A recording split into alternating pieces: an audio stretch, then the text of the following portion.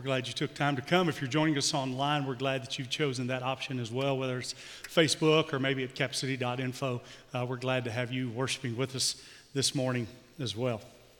Let's get started. Matthew chapter 1. This is the genealogy of Jesus, the Messiah, the son of David, the son of Abraham. Abraham was the father of Isaac, Isaac the father of Jacob, Jacob the father of Judah and his brothers, Judah the father of Perez and Zerah, whose mother was Tamar, Perez the father of Hezron, Hezron the father of Ram, Ram the father of Amminadab, Amminadab the father of Nahshon, Nahshon the father of Salmon, Salmon the father of Boaz, whose mother was Rahab, Boaz the father of Obed, whose mother was Ruth, Obed the father of Jesse, and Jesse the father of King David. David was the father of Solomon, whose mother had been Uriah's wife. Solomon the father of Rehoboam, Rehoboam the father of Abijah, Abijah the father of Asa, Asa the father of Jehoshaphat, Jehoshaphat the father of Jehoram, Jehoram the father of Uzziah, Uzziah the father of Jotham, Jotham the father of Ahaz, Ahaz the father of Hezekiah, Hezekiah the father of Manasseh, Manasseh the father of Amon, Amon the father of Josiah, and Josiah the father of Jeconiah and his brothers at the time of the exile to Babylon. After the exile to Babylon, Jeconiah was the father of Shealtiel, Shealtiel the father of Zerubbabel, Zerubbabel the father of Abihud, Abihud the father of Eliakim, Eliakim the father of Azor, Azor the father of Zadok, Zadok the father of Achim, Achim the father of Elihud, Elihud the father of Eleazar, Eleazar the father of Mathan, Mathan the father of Jacob, and Jacob the father of Joseph, the husband of Mary, and Mary was the mother of Jesus, who is called the Messiah.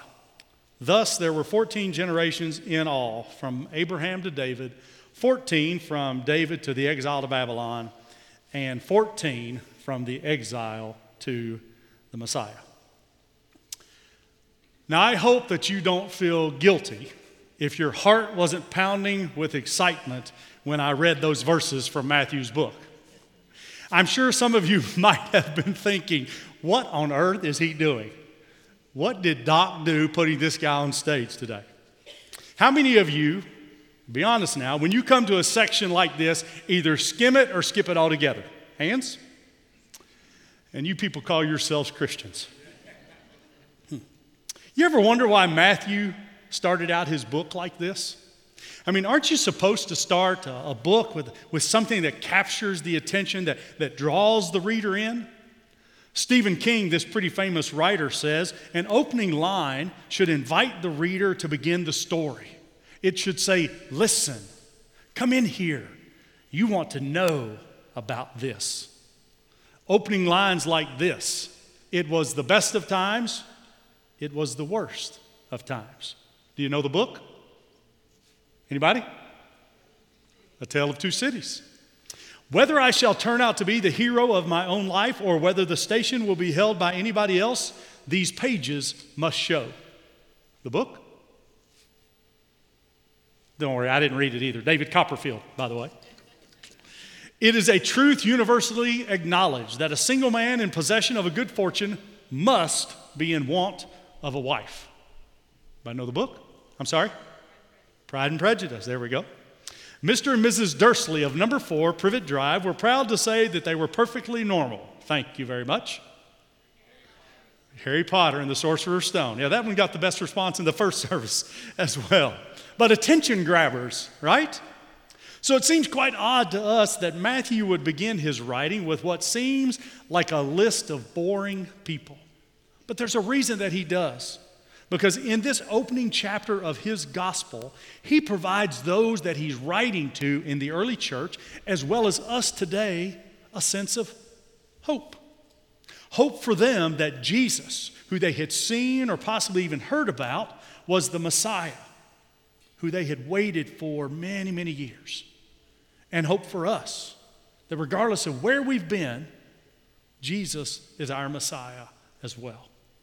And I'm hoping that as we unwrap this first chapter of Matthew's book, that we'll find a note of reassurance about God's grace as we begin this Advent season. One of the things that I learned in studying for our time together today, I'm going to borrow from Tim Keller, who's probably one of the best preachers and Christian writers out there today. Keller wrote these words. He said, "The gospel is good news, not good advice. It's not something that we do, but something that has been done for us and something that we must respond to." Now, Matthew starts out with a genealogy, which was his way of saying, what I'm going to tell you about actually happened, and here are real people who can validate it. You see, Christianity's most important feature is that it is actual history, because the core of Christianity is not a set of principles that Jesus taught to us, but something that Jesus was going to do for us. Most religions, when you peel back the layers, are built on teachings and principles that would be true whether their religious founder ever lived or not. The religious founder was just a mouthpiece for those teachings. For example, the principles of Buddhism don't depend on Buddha being an actual person. Those principles, Buddhists believe, undergird the universe, and Buddha was just the mouthpiece for them. It's the same thing for Islam. Islam is a pattern for how Allah wants his followers to live. Muhammad was just the prophet, just the mouthpiece for that teaching. Now, Muslims will tell you that Muhammad was a real, actual person, but the principles and teachings of Islam do not depend on Muhammad being a real person. But this is not true with Christianity. Christianity depends on a set of events that actually took place and that we have a record of, because the core of Christianity is not what Jesus taught us to do, but what he would do for us.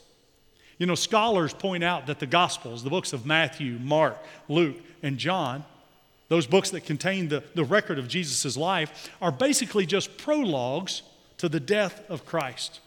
For you see, the central element in each gospel is the death of Christ.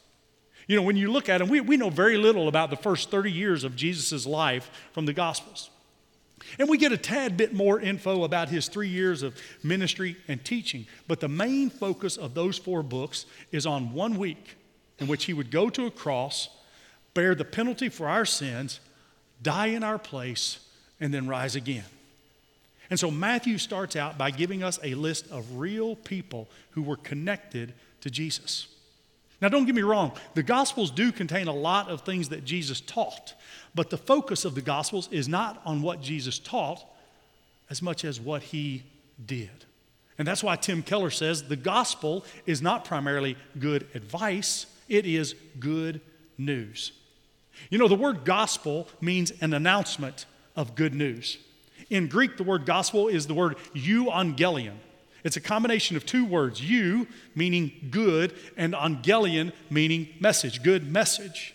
And the one who would have delivered this message or this good news would have been called an angelos or an angel. When Jesus was born, who showed up? Angels. And what did they say? Hey, we have good news because the great teacher is here. No, that's not what they said. They said, we have good news for everybody. A Savior has been born, a Savior who is the Messiah, the Lord. You see, what they and what we and what the world and what all humanity didn't need was another religious teacher. The world hadn't listened to all of the other teachers that had come before this important birth. Why would they?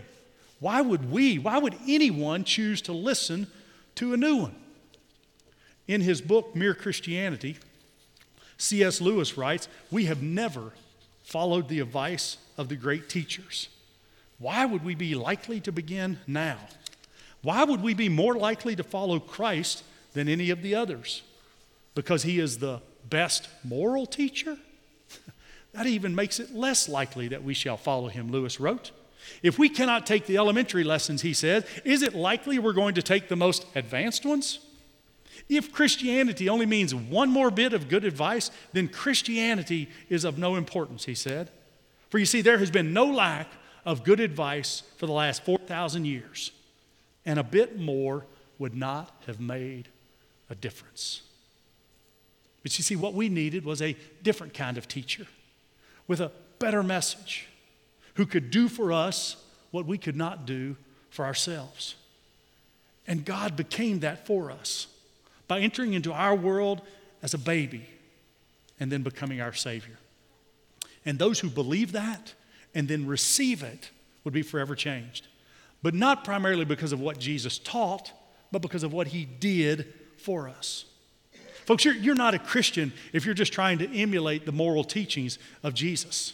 And unfortunately, we all know people who think because they're good and they haven't done anything bad, or at least, really bad, that they're going to be okay. No doubt that Jesus' teachings are good standards to follow and live by, but those teachings won't save you. Because Christianity is not just a set of teachings to follow, but a gift to be believed in and received. And once received, hopefully it leads to a changed life. Because the gospel is not just good advice, it is good news. And this good news should lead us to a different life. Another thing that we see in this genealogy is that Jesus is the center of history. Matthew takes what the world would have considered to be an insignificant family line, and he organizes all of humanity around it, all of history around it. And here's why this is important. For you see, at this point, it certainly didn't seem like Jesus was the focal point of history. Israel was a small, hick-town, Middle Eastern country that was under the rule of somebody else. And nobody in Rome was paying attention to this family line. But years ago, God had made a promise to Abraham to bring salvation to the world through Jesus and to bring the whole world into subjection to him. At this point in time, you've got these really powerful nations and rulers that seem like they're the ones who are directing things, making things happen. But what Matthew shows us in this genealogy is that God is the one guiding it all according to his plans for the Messiah. Let me give you a quick example of that. One of the details that most people know about Christmas is that Mary and Joseph had to travel to Bethlehem because Rome was taxing everyone, and you had to go to your home city and be registered. Now, Luke explains to us that God's purpose for this was so that one of the prophecies about the Messiah could be fulfilled. That prophecy can be found in the Old Testament in a book that was written by this guy named Micah. Micah wrote these words. He said, "But you, Bethlehem, though you are small among the clans of Judah, out of you will come one for me who will be ruler over Israel." So God did what Micah had written about hundreds of years before this time. He moved Rome to place this tax on people so that he could get Mary and Joseph back to Bethlehem. But you ever wonder why God did it that way? Making all of the Israelites go back home for a tax, paying money to a country that they didn't like? Why not just appear to Joseph in a dream and say, "Hey, Joseph, get Mary and go back to Bethlehem"? And the prophecy still would have come true, right? But I think God did it to show us that he can move nations around like pieces on a chessboard to accomplish his will, even his purpose in and with Jesus. He taxed the whole world to get two people to move about 100 miles. Isn't that crazy? But here's why that should be encouraging to you and me. It doesn't look now like Jesus is the center of anything, does it? Past, present, or future. News stations aren't in our churches this month paying attention to what is taking place in our services as we celebrate the birth of Jesus. They're watching what they think are the most important things, the transition taking place in the presidency at our White House. They're watching what other world leaders are doing, Russia and China. They're wondering what's happening with the stock markets. They're watching what's going on with COVID and the vaccines that are coming. But folks, these things are an insignificant drop in the bucket. For you see, the center of history is what God is doing in the kingdom of Jesus, the accomplishing of his purpose to take salvation to every nation on earth and to bring the whole world into subjection to him. And he will move around whatever he needs to, nations or people, to accomplish his purposes. I'm sure at this point in time, many of the Israelites were completely discouraged. They looked around and they didn't see how God was fulfilling this promise that they had heard about for hundreds and hundreds of years because Rome was in charge. No longer was Israel a world power. They had become a whipping boy for the Romans. And now they're being forced to leave their homes, travel long distances on foot or donkey or whatever they used, and pay money to a ruler that they didn't like. Many of us today are discouraged when we look around, when we see unbelief growing in our country and unbelief growing in our communities and maybe even in our own families. We see division growing daily between us because of politics or because of the color of a person's skin. We see secularism taking over, institutions being corrupted, and our nation being destroyed by leaders who cannot get along with each other and who think they know what is best for everybody else. But folks, don't be deceived. It didn't look back then like God was accomplishing his purpose, but he was. He was doing his greatest work, but no one was seeing it at that moment. All they could see was trouble and despair and an unforgiving world. Is the same thing true in your life? But you may be discouraged because it may look like you're subject to forces that are out of your control. But God has a purpose and a plan in your life. That's to reveal Jesus to you and to glorify himself in you. Everything in your life has ultimately been about that. Paul gave us this encouragement in his book that he wrote to the church at Rome when he said, and we know that in all things, God works for the good of those who love him. Do you believe that? It's not just a few things. It's not some things. It's all things, good and bad. But sometimes it's hard to see, isn't it? Sometimes it doesn't feel like it. But let me remind you that Jesus was there when this whole thing started. And he's going to be there when this whole thing comes to an end. And just in case you may have forgotten, let me remind you, he wins. One more thing that I hope we see in this list is that we all, regardless of who we are, where we come from, the color of our skin, we all matter to God. When you look at this list of individuals, you will see just how messed up some of Jesus' ancestors were.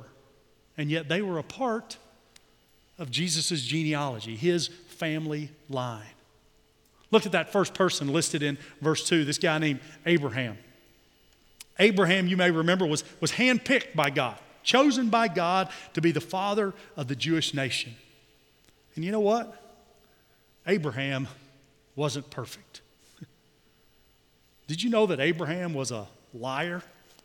Some of you ladies may have another word for him after you hear this story, if you haven't heard it before. But you see, one time Abraham and his wife Sarah were traveling to Egypt. Apparently Sarah was a very beautiful woman.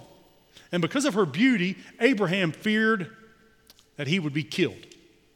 So he says to her, honey, let's tell everyone you're my sister. And they can do whatever they want to you, and then that way I won't be killed. Is a liar what comes to mind for some of you ladies this morning?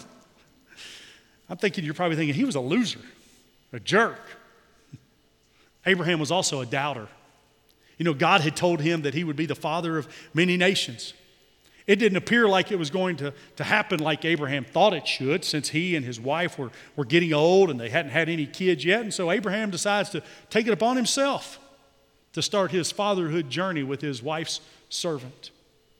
So not only was Abraham a doubter, but he was also an adulterer and a liar and a loser. But you know what's interesting? Abraham did all of this stuff after God had chosen him, after God had handpicked him to be the start of the line that would get us to Jesus. And then there's this guy named Jacob.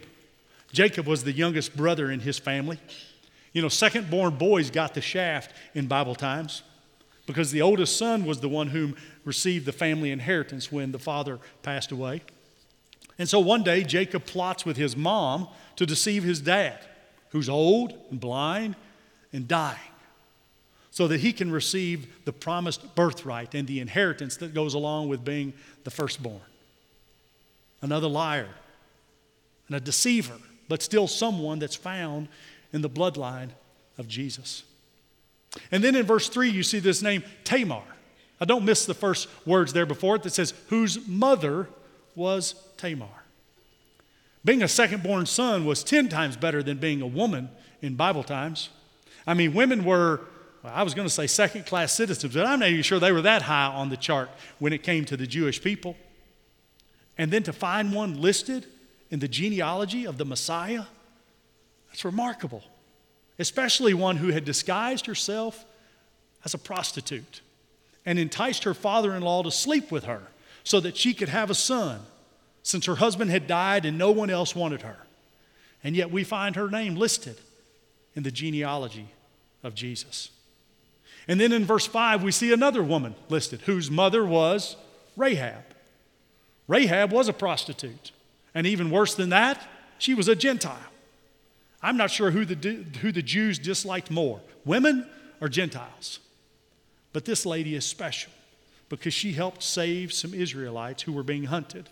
And then they returned the favor by saving her when her city was attacked and destroyed.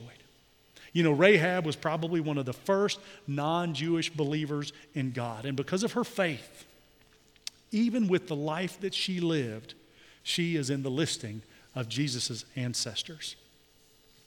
And then in verse 6, we see the name King David. That sounds impressive, doesn't it? God referred to David as a man after my own heart. That's pretty powerful, isn't it? I mean, it's one thing to have your family, your friends, your mom say something nice about you, but to have God speak those words, a man after my own heart, that's impressive. But look at what Matthew writes. He wrote, David was the father of Solomon, whose mother had been Uriah's wife. You know, there were multiple women listed in this story, yet Matthew leaves out the name of the mother of Solomon and the soon-to-be wife of the king. Interesting, isn't it? J.D. Greer says that Matthew is wanting us to remember that King David betrayed one of his best friends, Uriah, and then plotted to have him killed to cover up his sin of adultery. A man after God's own heart, but one who fell to temptation, which then led to adultery, which then led to murder. And yet he is in the genealogical line of Jesus. One more. Look at verse 10. We see the name Manasseh. Manasseh was considered to be Israel's most wicked king. You know, we read about him in the Old Testament, this book called 2 Chronicles. Manasseh became king when he was 12 years old, and he sat on the throne for 55 years. The writer of Chronicles tells us that Manasseh led the Jewish nation to do more evil during his time than all the nations that God had destroyed to protect the Jewish people. He turned so far away from God, the scripture tells us, that during his reign that he actually sacrificed his own kids in worship to Baal. Before his reign ended, though, Manasseh did repent. God heard his pleas, and he tried his best to restore the kingdom that he had spent so many years tearing apart. And he's found in the line of Jesus. In case you haven't figured it out yet, Jesus' family line is filled with a bunch of messy, messed up people. Imperfect, corrupt, immoral, unethical, sinners. But hopefully we're all getting the message of hope that can be found in this first chapter of Matthew's book. For you see, the gospel is not just good advice. It is good news. Good news of hope for all mankind. The hope to know that Jesus came for us all. He was not ashamed to identify with the outcast and make them part of his family. These names show us that our names, regardless of our past, regardless of our present, that we can be included in this family line as well. You may feel like an outcast. You're not. He came for you. You may feel worthless. You're not. He came for you. You may think God's plans for you are over. They're not. His plans for you have just begun. For you see, the hope that was found in Matthew's gospel and this list of people is the same hope that is available to you and me today. And that is why we can have hope in this time of year. But that hope can only be ours when we do something with the gift that God has given us. When we accept his offer of eternal life by giving him our life. It may seem like a high price to pay, but when this life is over, there is nothing greater than to hear him say, "Well done, good and faithful servant," and then to know that our names can be found in his family line. This is the season of hope. Regardless of what you read, regardless of what you hear, regardless of what you see, we have hope. Because in the city of David, many, many, many years ago, a baby was born that would become our Messiah. He is our good news. He is our hope. Would you pray with me? Father, we thank you for this day that you have blessed us with, for the opportunity to be together and to celebrate the hope that we have because you sent your Son to us, knowing that he would come and take our place and do for us what no one else in this world has ever offered to do, to die so that we could have a relationship with you, so that we could spend eternity with you. Father, I pray that you help us to see that hope in this time of the year, even in the midst of the chaos that's going on around us in our world today. Father, let us remember that you are our hope, and that in you we can find the strength that we need for each and every day. This is my prayer I ask in the name of your Son and our Savior. Amen. Do you know that hope? Do you have that hope? Have you accepted that gift that God has for you? That gift that is found in the beautiful, beautiful name of Jesus. If you haven't done that, I'd love to talk to you this morning. Maybe God's placed something else on your heart. You want to talk to somebody, pray with somebody. We have an elder back there in our prayer room, back over here in this far corner. If you want to stop in there, they'd love to do that with you as well. Let's come as we stand together and as we sing.